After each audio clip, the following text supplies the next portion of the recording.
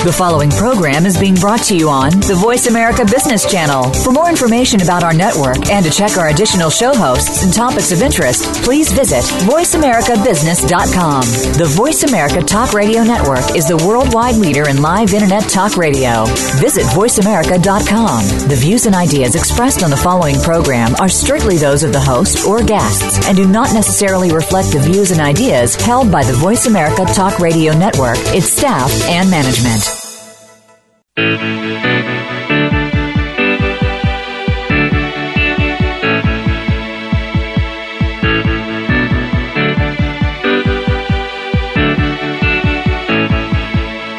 This hour of the Costa Report is brought to you by Dole Food Company, the world's leading producer and distributor of fresh fruits and vegetables.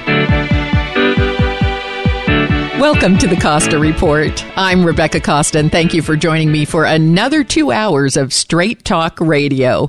I want to welcome members of our armed forces and veterans who are tuning in today, along with new listeners joining us on affiliate stations in San Francisco, New York City, Miami, Chicago, Atlanta, Boston, and from coast to coast in every state in the Union. Thank you for making us part of your news week. In just a moment, former White House press secretary for President George W. Bush and political commentator Dana Perino will be here to weigh in on what we can expect from Trump and Clinton as they head toward their respective conventions and face each other in the national election. And we'll also find out whether Perino ever felt compelled to ban media outlets or journalists from press conferences, and whether Mr. Trump was justified in refusing to allow the Washington Post further access to him or his campaign. But first, before Ms. Perino joins us, as is my custom each week, let me tell you a little about her background. Dana Marie Perino was born in Evanston, Wyoming, and grew up in Denver, Colorado. She earned her undergraduate degree from Colorado State University and master's degree from the University of Illinois, Springfield. Her media career began while Perino was a college student. She worked at PBS affiliate KTSC-TV, then KCCY-FM, and then WCIA as a reporter covering the Illinois Capitol. It didn't take long before Perino found herself bound for Washington, D.C., where she took a job as a staff assistant for Representative Scott McInnes of Colorado, and later press secretary for Representative Dan Schaefer, who was chair of the House Commerce Subcommittee on Energy and Power. When Schaefer announced his retirement, Perino took a brief hiatus to live in Britain.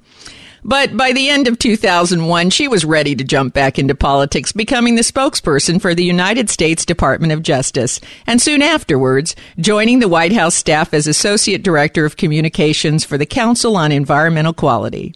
In 2005, Perino was named Deputy Press Secretary, and 2 short years later became the first woman to become White House Press Secretary in a Republican administration.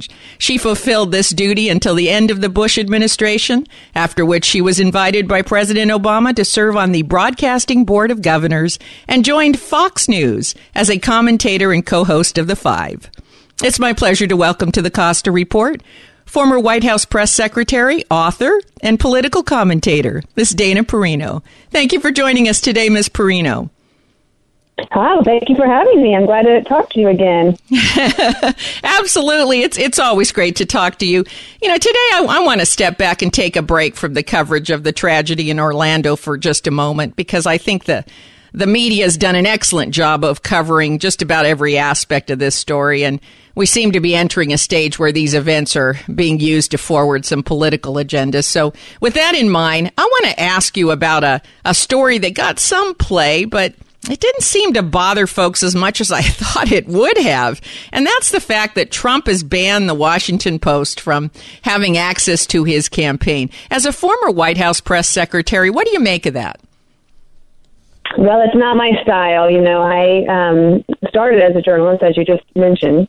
And when I was the White House press secretary, I kind of, as a conservative, I just accepted that, yes, conservatives or Republicans start in a deficit when it comes to credibility with the media. And so in my mind, the only way to make that deficit up and to get ahead was to work with them more and to provide access and more facts and be more persuasive. I also, when I had the job, I would think of it in terms of half and half. Like half of my time I should be spending advocating and defending on behalf of the United States of America and the president, and the other half of my time I would defend and protect the access of the media's right to be able to question the government. And also, I had a pretty strong stomach for negative media attention. I would get really annoyed at headlines as well. And in fact, back then, before there was Twitter, it was kind of harder to get a headline changed because usually it was in the print edition. Now, what Donald Trump was complaining about with the Washington Post was an over-the-top headline that the Washington Post online editor had put up. They then changed it. But in the meantime, the Trump campaign decided to ban the Washington Post from covering his rallies. Now, that doesn't mean they're not going to be able to cover them because the actual rallies are live on either Periscope or Facebook Live or even on television. And the Washington Post isn't going to stop covering. So I have a feeling that they'll probably backtrack on that in a little bit. But, yeah, it disturbs me. I'm not somebody who thinks that any media organization should be banned unless there's egregious or criminal behavior that's involved. Right. I guess I'm trying to make a distinction between whether the media disagrees with a particular candidate or a leader or whether their reporting is inaccurate. Do you think the Washington Post crossed that line with that headline? Well, I think the Washington Post even admitted that the headline was too much, and that's why they changed it. So, right. I mean, we're all human. And yeah, you don't want to mislead is the point. Yeah, you can disagree, right? And you can put a slight spin on things. I think all media, formats do that just to try to get some attention, right? And because there's so much noise in the media, they're just trying to get attention and get people to read the full article. But there's a point at which you just are inaccurate. Well, the one thing that Jake Tapper did that day was that I thought was very effective is he said to Donald Trump's team, if you want to ban the Washington Post, then you need to clarify what you meant by what you said. Mm-hmm. Right, to put the responsibility back on the speaker. Yeah, sure. Yeah. Now, I have to imagine that some version of banning happens behind the scenes. When you were press secretary for President Bush, were there members of the media or publications that you thought were better avoided? Well, in the press briefing room, the press secretary doesn't have the option to end a press briefing. I don't know if you know that. The lead wire reporter, whoever the senior wire reporter is in the room that day, they get to decide when you're done. So it's not like you were able to just walk away from answering questions from the press. But there are things that can happen. For example, we didn't put President Bush on MSNBC to do interviews because that would be counterproductive and a waste of his time. Mm-hmm. We would put other members of the White House on MSNBC on occasion. But yes, of course, you make judgment calls and decisions based on where you think you can be most effective in communicating with the American people. But again, I worked for a president that had watched his dad deal with very negative press. I had worked in Congress for a Republican, and so I had a pretty strong stomach for it. And I was lucky that my bosses never blamed me for media bias or media coverage. Right? They never made it my fault. And I know a lot of press secretaries who would say that they wish that their bosses had been that generous with them. But it sounds like you took the approach that you already knew there was bias in the media. And so your approach was, well, we're just going to have to work harder and smarter to overcome that bias. Indeed. In fact, that's one of the reasons I left the journalism world before I went to work for Congress. Because I was only 23 at the time, but I didn't really know that media bias existed until I started working in the media. And then I saw it firsthand, and I thought, I cannot believe this actually happens. It seems so unfair. Mm-hmm. And I didn't want to be a part of it. And I also knew that I probably wasn't going to move up unless I was complicit. So I left. Right. So you took it as a challenge. I took it as a challenge, but I also did figure out a way to avoid it, right? I didn't want to be a part. I wasn't going to mask my feelings on the importance of fairness in order to get ahead at a news organization. Right. So instead, I left and I went into the public relations world, and that's how I ended up in Congress and then eventually at the White House. Yes, absolutely. When I look at your media history, it really shows an ability to not contribute further to that bias, but to look at it as something that can be neutralized and dealt with. Now, we have to take our first break, but stay where you are. We'll be right back with more from Dana Perino. You're listening to the Costa Report.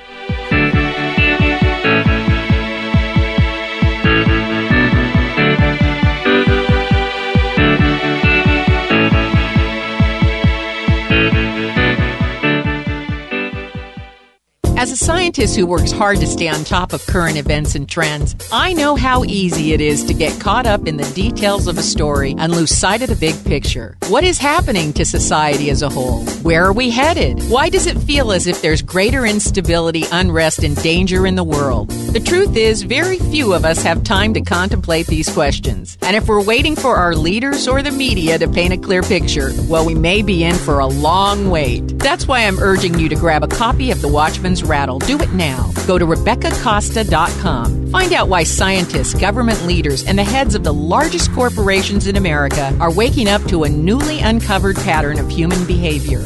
That's The Watchman's Rattle at RebeccaCosta.com, a bestseller in 26 countries and a book that Richard Branson, Donald Trump, and experts everywhere are calling a must-read. That's The Watchman's Rattle, available at bookstores everywhere and online at RebeccaCosta.com. If you're wondering what to do with all that data you're creating, do I have an offer for you? Tableau is drag-and-drop software that people of any skill level can use to analyze and turn data into something actionable. That's right, I said actionable. And isn't that what all that data is for? With Tableau, you can connect to any data in virtually any format and visualize it on the fly. Databases, spreadsheets, even big data sources are instantly combined into usable charts, graphs, reports, and dashboards. People can analyze data and drag and drop at 10 times the speed of a traditional business intelligence system. But the most impressive thing about Tableau is that anyone can use it. And just to prove the point, you can get a free 14-day trial from Tableau just by mentioning you heard this ad. But do it now, because this offer won't last. For your free 14-day trial, visit Tableau at tableau.com/Costa. That's tableau.com/Costa. Tableau software. What's your data trying to tell you?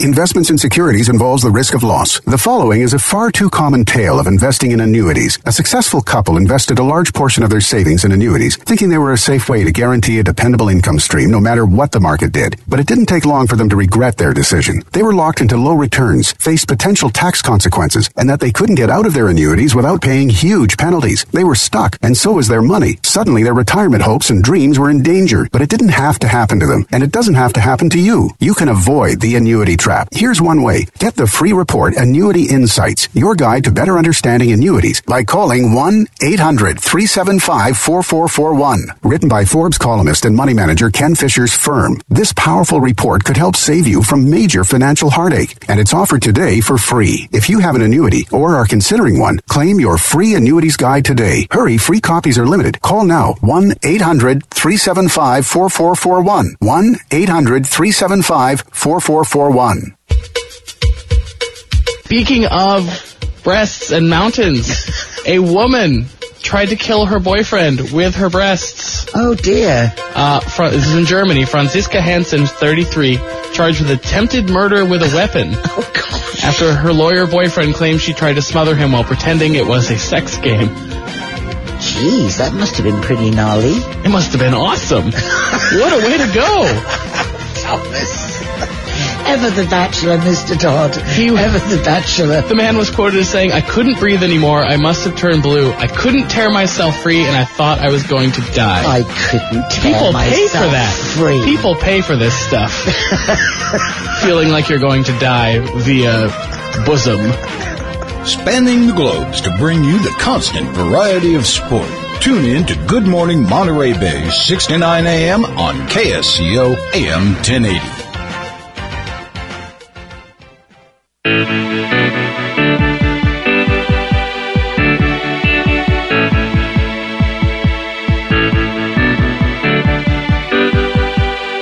Welcome back to the Costa Report. I'm Rebecca Costa, and my guest today is political commentator and former White House press secretary Dana Perino. I think we can agree that Trump's banning of the Washington Post is the tip of the iceberg when it comes to how wild this primary season has been on both sides of the aisle.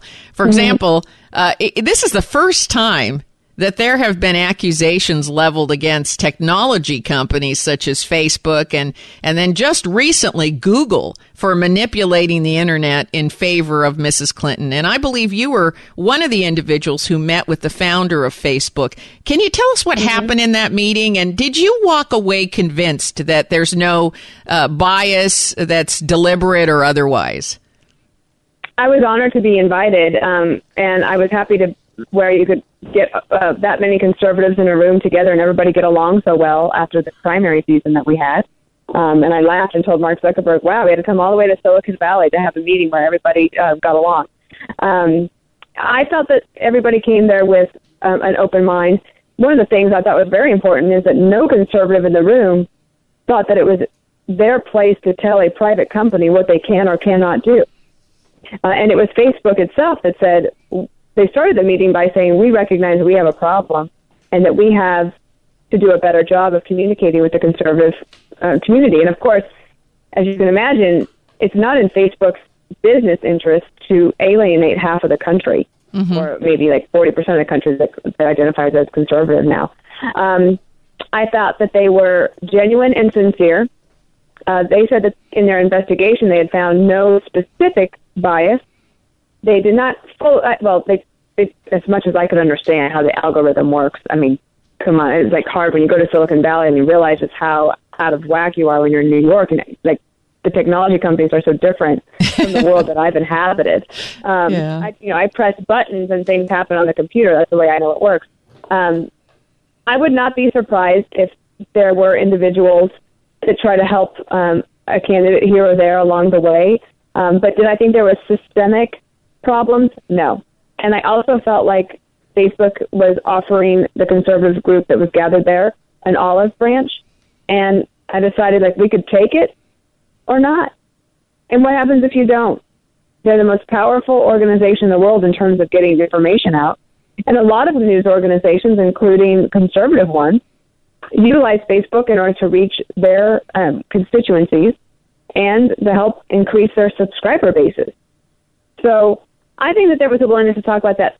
There was one thing that was quite a distinction, and that was that there's the news feed that you see all day long, right? That's what you see your friends post and what you react to. The problem that we got called out there for was a different, less mature product called trending news, and that was where they were being accused of not allowing conservative news to be as popular as maybe it was on the internet. But no, I did not think there was a systemic problem, and I felt like there was an olive branch that was extended, and that the better way to continue to work with them is to have an open line of communication. Well, what's interesting is that even if there were a systemic problem within Facebook, it's interesting that the group that was gathered there recognized that Facebook is a private, it's its own company. It's a commercial endeavor, and it's up to them to decide if they're going to have a bias or not have a bias. And really, it isn't a governmental issue, and there's really nothing to provide oversight there other than the company leaders themselves.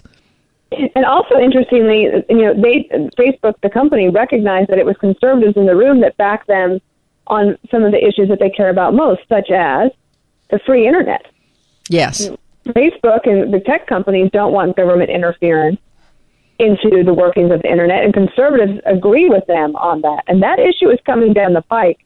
You just look at the fights that are going on with the FCC right now, and Facebook and other companies like Google, they know that they're in the crosshairs. And so there is some mutually agreed upon issue areas where conservatives and tech companies can actually work together for the benefit of the common good. That's very interesting that you bring that up. That had not occurred to me, but you're absolutely right, particularly on the area of free internet. What do you make of this new report that shows that a Google search of Trump produces Hitler and other negative references on a search engine, and whereas the search of Hillary shows no misconduct for several pages of search results? Well, again, and would I be surprised if that happened? No. Is there anything we can do about it? Like, no. It would take a lot to surprise you. I take it. Yeah, I mean, right. I've been, I was at the White House for 8 years. Yeah. But Google denies it, and I think that, again, it's not in their interest to have all these stories, but I also think that conservatives and their constant whining about bias and how they're so victimized by the press and the media, in a way it gets a little old to me, because I think try harder. You have to work harder to persuade. You have to provide more facts. You have to be more engaging. You have to figure out a way to compete at their level to meet the country where it is. And if you're always complaining and looking for ways to feel like victims, you're not going to get anywhere. Right. Well, you sort of have a philosophy that if things are not going well, figure it out, work harder, and overcome whatever the obstacle is, instead of standing back and complaining that the media is biased and starting to ban certain media outlets. I guess is the opposite of what you've been doing in your career.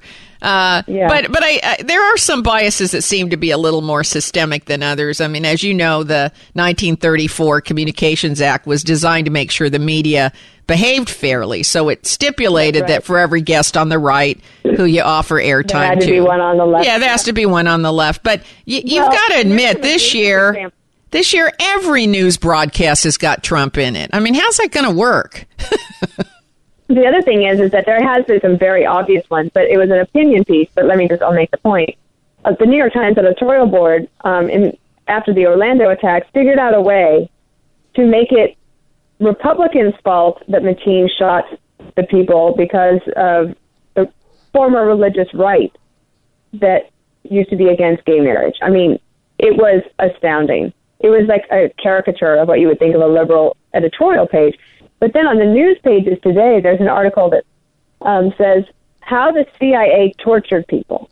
Now, It's about a report that does not necessarily say that. It talks about enhanced interrogation techniques after 9/11. It's much more nuanced, but again, it's the headline that really irritates people. And actually, I had an idea when I was press secretary that one of the things, when you call a reporter to complain about an article, you're usually complaining about the headline. Number one, usually, okay? Yep. Now, here's the thing that everybody, your listeners need to know. Reporters do not write their own headlines. There are headline writers that do that. So a reporter always gets a pass.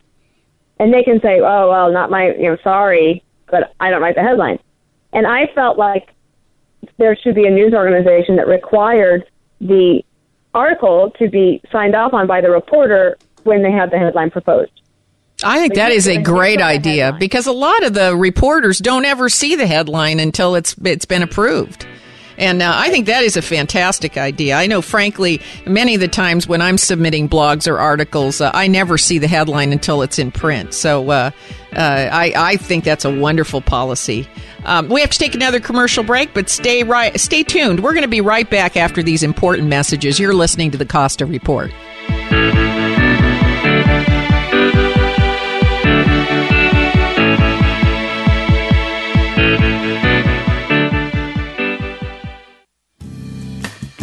Now, if you've been listening to the Costa Report, you know that I'm a big fan of wines by Caraccioli Cellars. And today I'm here with Scott Caraccioli, who's one of the brains behind the most memorable wines money can buy. So I have a question for you. How did your family get into the wine business? 2006, my father, his brother, and uncle were really playing with the idea of planting a vineyard, and planting a vineyard turned into making a bottle, turned into making sparkling wine when Michelle came into the picture. So it was really kind of an organic situation, us being in agriculture in the Salinas Valley, and then the extension of that went to grapes, and here we are today. To find out more about Caraccioli wines, visit us at www.caracciolicellars.com or stop by our tasting room in downtown Carmel, California. That's Caraccioli Cellars, Caraccioli Cellars, where one bottle is never enough. This is Sylvia Panetta inviting you to join us for the Leon Panetta 2016 Lecture Series. This year we've been discussing An America in Renaissance or Decline, the challenges facing a new president. In the final forum, Secretary Panetta will discuss changing society, technology, and media with journalists Ted Koppel, Howard Kurtz, and Judy Woodruff. What impact does this have on politics, business, security, and privacy? Call 831-582-4200. Join us. Hi, it's Charlie from the Garden Company. Spring has sprung and it's an awesome time to be in the garden. Edible landscaping is super popular, so check out our certified organic vegetables and herbs in seeds and seedlings, as well as deciduous fruit trees, blueberries, avocados, guavas, figs, olives, and all kinds of citrus. Did you know drought tolerant can be beautiful too? Add color and texture to your landscape with our flowering perennials and shrubs from Australia, South Africa, and the Mediterranean, as well as California natives and hundreds of succulents. The Garden Company practices an organic first philosophy, offering earth-friendly fertilizers, soil products, and pest controls with a trained staff to guide your selection. Visit the Garden Company Nursery and Gift Shop and experience service only a local family-owned business can provide. 2218 Mission Street, across from Safeway on the west side of Santa Cruz. Like us at facebook.com/thegardenco. The Garden Company Nursery and Gift Shop, proud member of Think Local First. Hello, my name is Lee Kopp with Pivot, the Art of Fashion in Santa Cruz, which produces the wildest fashion shows you've ever seen. On Saturday, June 18th in San Jose, we'll present a preview of wearable art to be featured at Ann and Mark's Art Party this fall, benefiting Silicon Valley Creates. The evening includes small bites, music, and the show. Tickets are just $20. For information, visit artpartysj.com. That's artpartysj.com. Cash flows and money move. The Money Move Show is dedicated to delivering tips and tools to help you earn more, save more, and protect your hard-earned assets. Host Pamela Fugit-Hedrick interacts with her guests and callers every Thursday night from 7 to 8 p.m.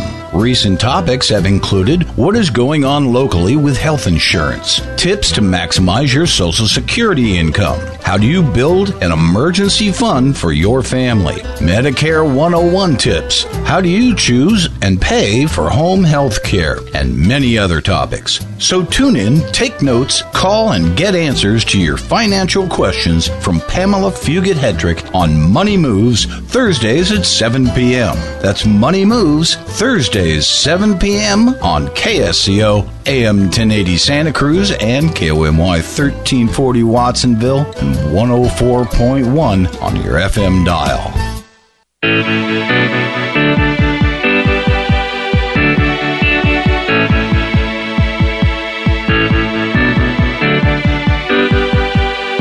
Welcome back to the Costa Report. I'm Rebecca Costa, and if you're just joining us, our guest today is Dana Perino, who you will recognize from Fox's popular daily roundtable called The Five, one of my favorite programs. Now, in addition to the conventions, the month of August is just around the corner, and I don't mean to sound superstitious, but even you have been quoted as saying the month of August is when everyone wants to take a vacation and something big always happens. So look into your crystal ball. Look into your, I know you have one. In 2003, oh my gosh, my friend Gigi Malo and I were at the White House, and everybody was on vacation. It's not everybody, but like we were two of the only communications people there, and I can't tell you how many things happened that August. And we said we were going to make T-shirts said that we survived August 2003 at the White House. I know, and you know, and you are right. It's just about the time we're all winding down and getting ready for the fall. So, what about this August? Well, that's the thing, is that you have to expect the unexpected. Right. Which you're so good at. That's why I'm asking you. What should I be getting ready for? Well, one of my predictions for this year already came true. And it was a sad one, but I predicted on New Year's Eve on the show last year that that a Supreme Court justice would pass away before the general election. And so that, unfortunately, was Supreme Court Justice Antonin Scalia. So, you know, it could be anything from a terrorist attack or, well, you think about August 2009. Do you remember what happened? Or 2008. that was when the stock market crashed. Yep. I mean, you just never know what it's going to be. So this is also a time that it's very, very important that a White House that is winding down has the ability to fire on all cylinders. And I believe that they understand this very well, and that the people that are there have enough juice left in the tank in order to get him to the finish line in January 2017. January 20th, 2017. Mm-hmm. But it's also a time when the transition teams of the two candidates are working very closely, because they have to be ready to assume the governing role if they win. And that's a very quick turnaround. It's very quick, from November 8th to January 20th to set up an entire government. It's very difficult. So my hope is that the White House and the transition teams work so closely together that we don't have any moments of instability, because my fear is not any sort of lawlessness within America, but that we do know, based on experience, that in times of instability is when terrorists like to try to strike, because they think we're not on guard. Mm-hmm. Yes, that's right. Because one administration is winding down, and that transition period, I agree with you, it is incredibly short given the complexity of the both domestic and international issues that we're dealing with. Yep.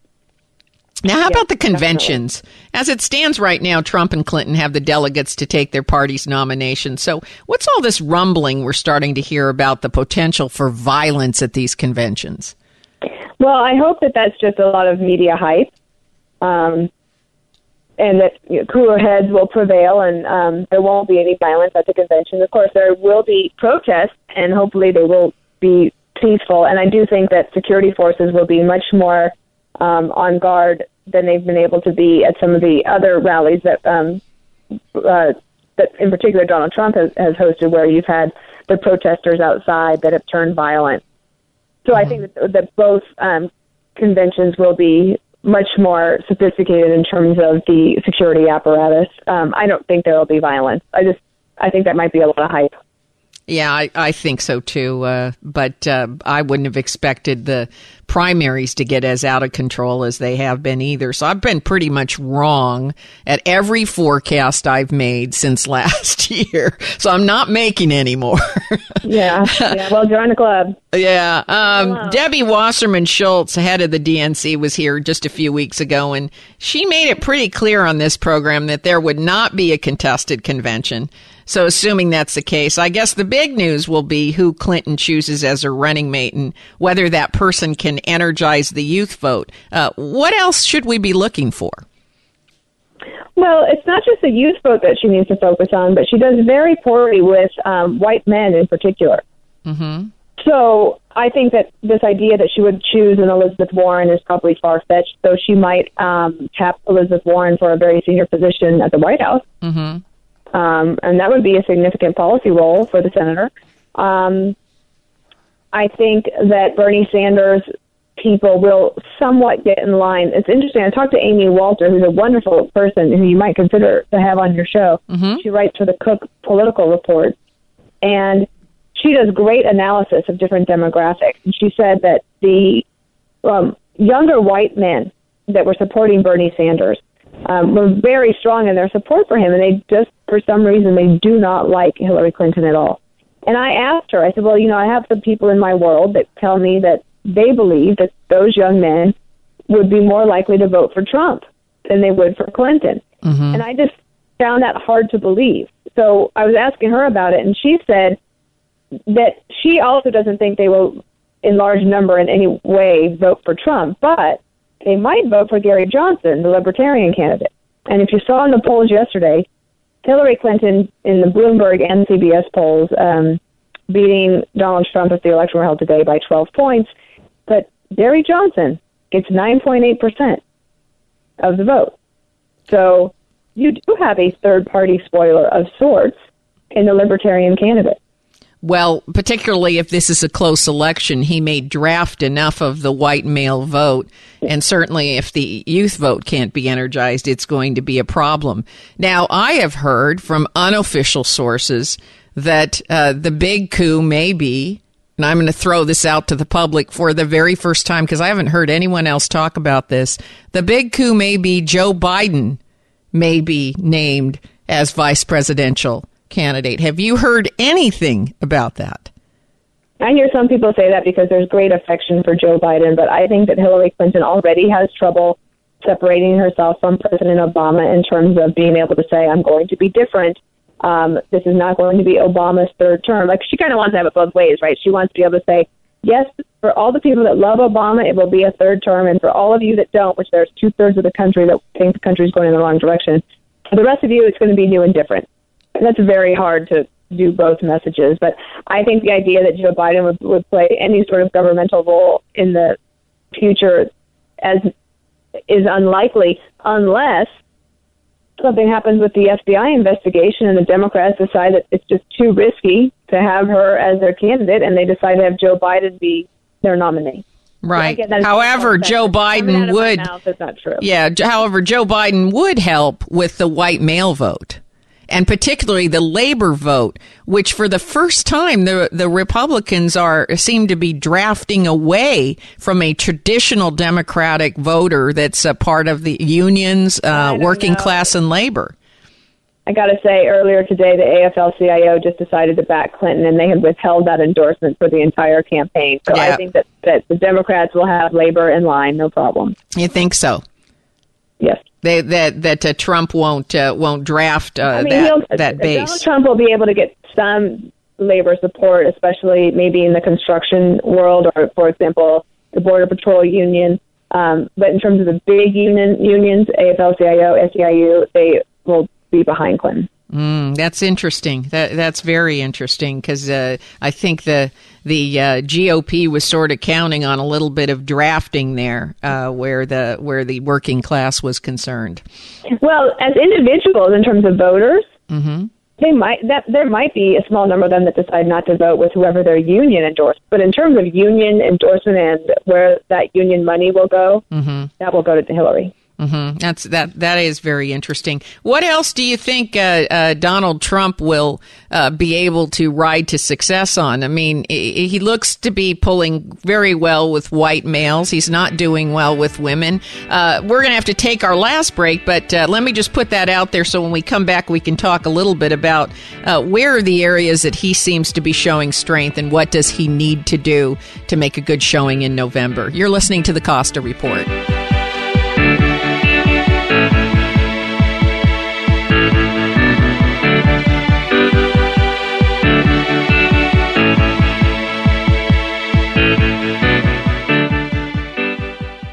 Caraccioli Cellars recently celebrated their 5th anniversary of their tasting room. This is what Enophiles had to say. My name is Samantha Cooper. The wines are so beautifully crafted, and you take so much time and effort that goes into making it. 4 years to make one bottle of wine, and they're just beautifully crafted, and they come out so amazing. My favorite would have to be the Brut Rosé. It's very near and dear to my heart. It was my wedding wine, actually. They loved it. Edmund Benich. I love the cuvee. I love the sparkle. It tickles my nose. Sarah Hines. I've been drinking Caraccioli for 5 years, and I love it. You know, I'm across the board on this. I've been drinking their sparkling wine for some time, and I love them all. I entertain a lot. I enjoy entertaining using the Caraccioli wines. Visit the Caraccioli Tasting Room on Dolores Street in Carmel by the Sea, or find us online at caraccioliCellars.com, or reach us by phone at 831-622-7722. Big data is changing the way organizations work. From data-driven marketing and ad targeting to the connected car, big data is fueling product innovation and new revenue opportunities. It's creating a culture in which business and IT leaders join forces to realize value from all data. They infuse analytics everywhere and make speed a differentiator, gaining competitive advantage from faster, more informed decisions. Leading organizations are creating new business models, developing new roles, and defining new big data architectures, including an infrastructure that can manage and process exploding volumes of structured and unstructured data, in motion as well as at rest, while protecting data privacy and security. Find out how IBM Big Data and Analytics can transform your business. Visit www.ibm.com/bigdata today. Here are 11 reasons to celebrate, and they are our Central Coast heroes. Hello, I'm Camilla Blutian with the Central Coast Red Cross, with an invitation for you to join your friends and neighbors to celebrate our heroes Friday, June 17th, 8 a.m. at our annual Central Coast Heroes Breakfast, this year at Twin Lakes Church in Aptos. You will get to celebrate the heroes who make our community such a special place to live. For a full listing of heroes and to purchase your tickets, visit redcross.org. Central Coast. Again, that's redcross.org, Central Coast. Hello? Hi, Grandma. No, Grandma, I can't fix your computer. I'm sorry it's so slow, but I don't know what to do with it. You clicked on what? You better call User Friendly Computing, because I can fix any PC, Mac, or laptop. They'll even come to your house and pick it up. But if you bring it to the shop, they'll give you a free $50 diagnostic just for saying you heard their ad on KSCO. No, Grandma. Downloading that free internet software won't save you time or money. Let's face it, most of your computer problems these days start with the user being tricked into clicking on a link that contains a path to computer hell. User-Friendly Computing will have you back on track fast. User-Friendly Computing is locally owned at 505 River Street across from Gateway Plaza. Or you can give them a call at 831-423-9653. That's 831-423-9653. What are fire, earth, wood, metal, and water? According to practitioners of 5-element healing, these are the things that make up who and how we are in the world.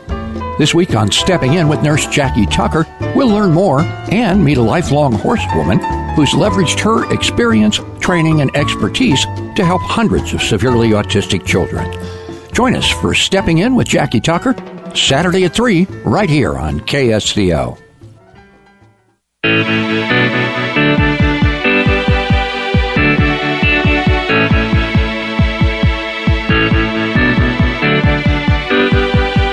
Welcome back to the Costa Report.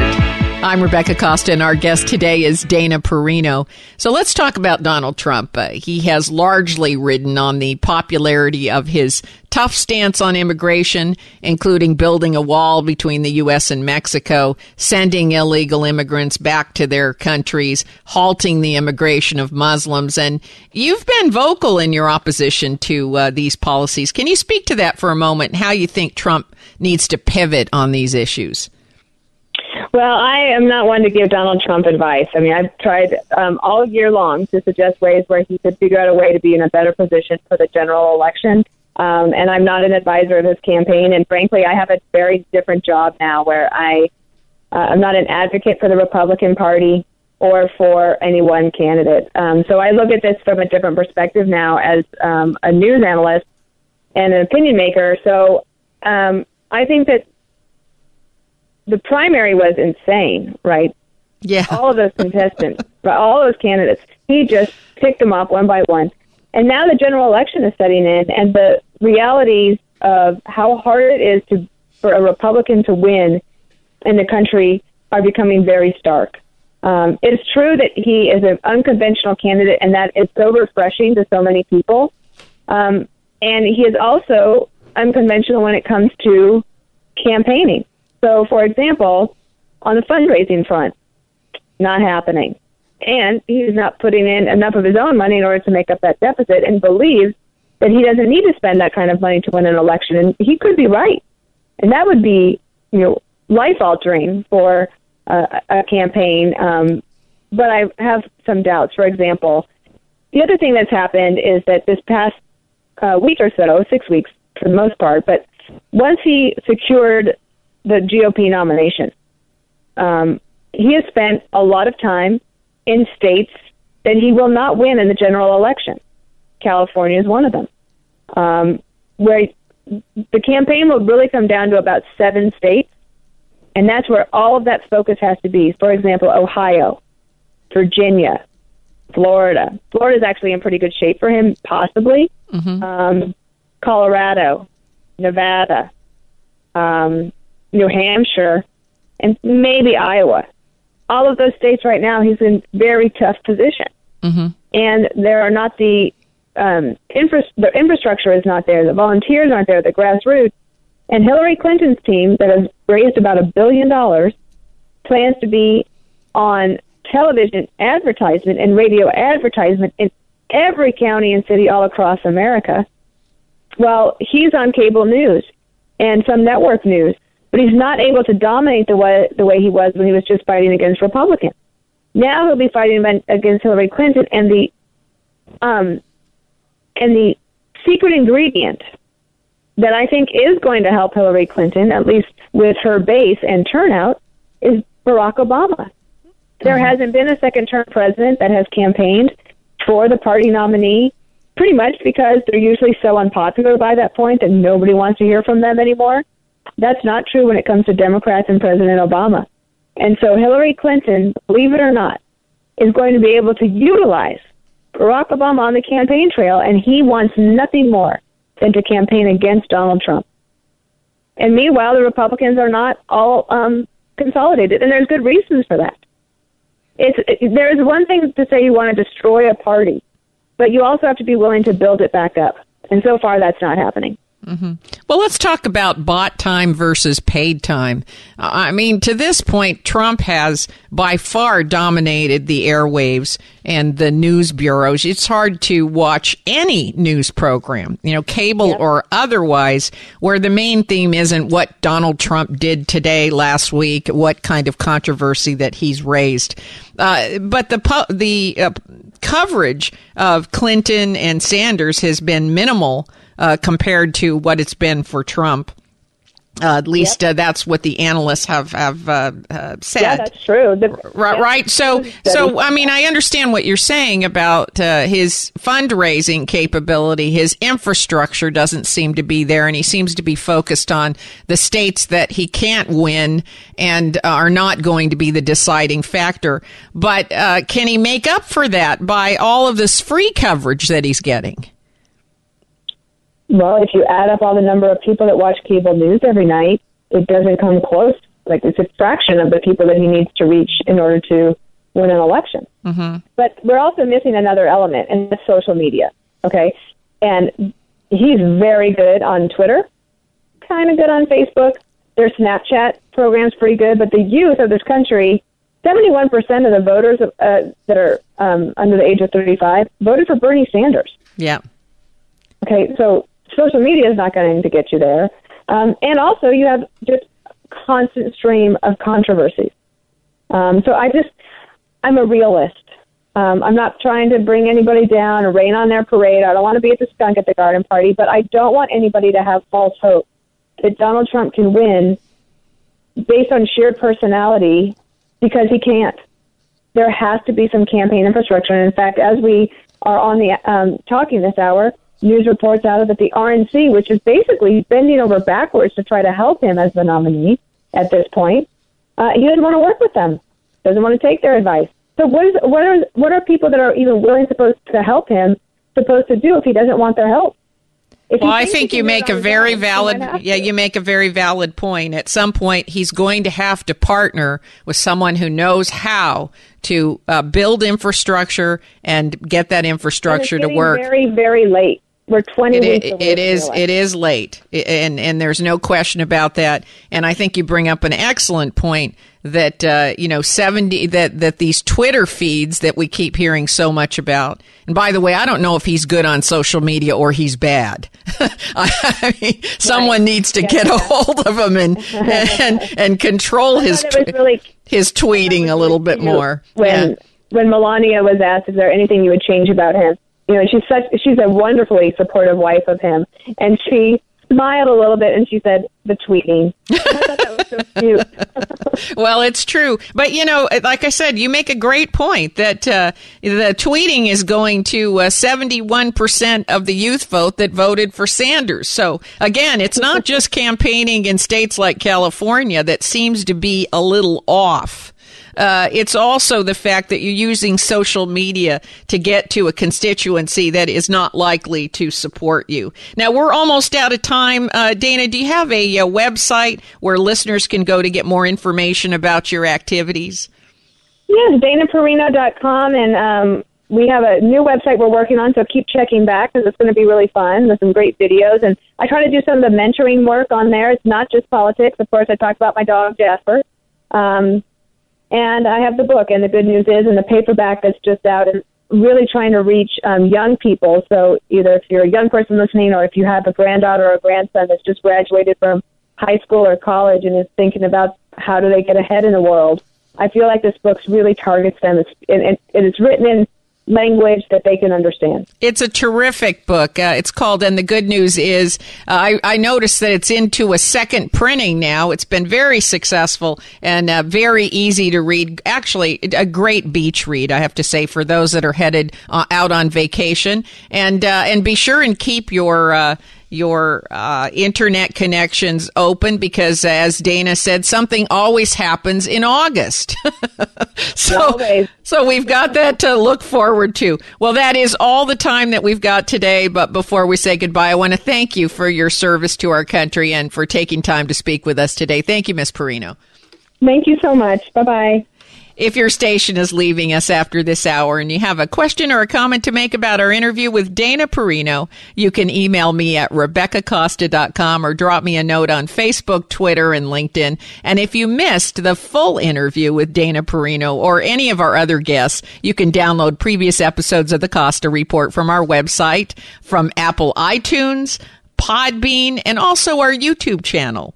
And if you're a regular listener of the Costa Report, then you know that one of the reasons we're able to deliver quality programming each and every week is because we are beholding to no government grants and no big networks. We're not held hostage by corporate investors or owners or even big advertisers. The Costa Report has remained completely independent since its inception, free to bring you in-depth conversations with leading thought leaders.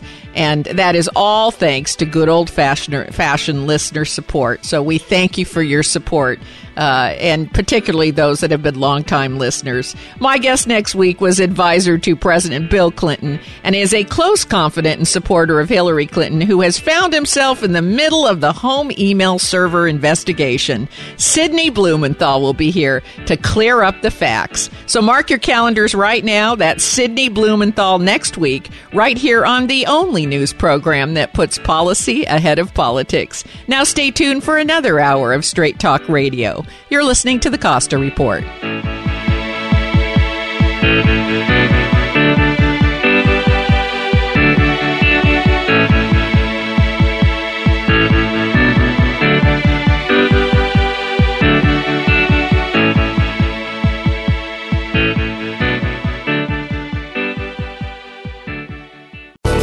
Thanks again for listening to the preceding program, brought to you on the Voice America Business Channel. For more information about our network and to check out additional show hosts and topics of interest, please visit voiceamericabusiness.com. The Voice America Talk Radio Network is the worldwide leader in live Internet talk radio. Visit voiceamerica.com. The views and ideas expressed on the preceding program are strictly those of the host or guests and do not necessarily reflect the views and ideas held by the Voice America Talk Radio Network, its staff, and management.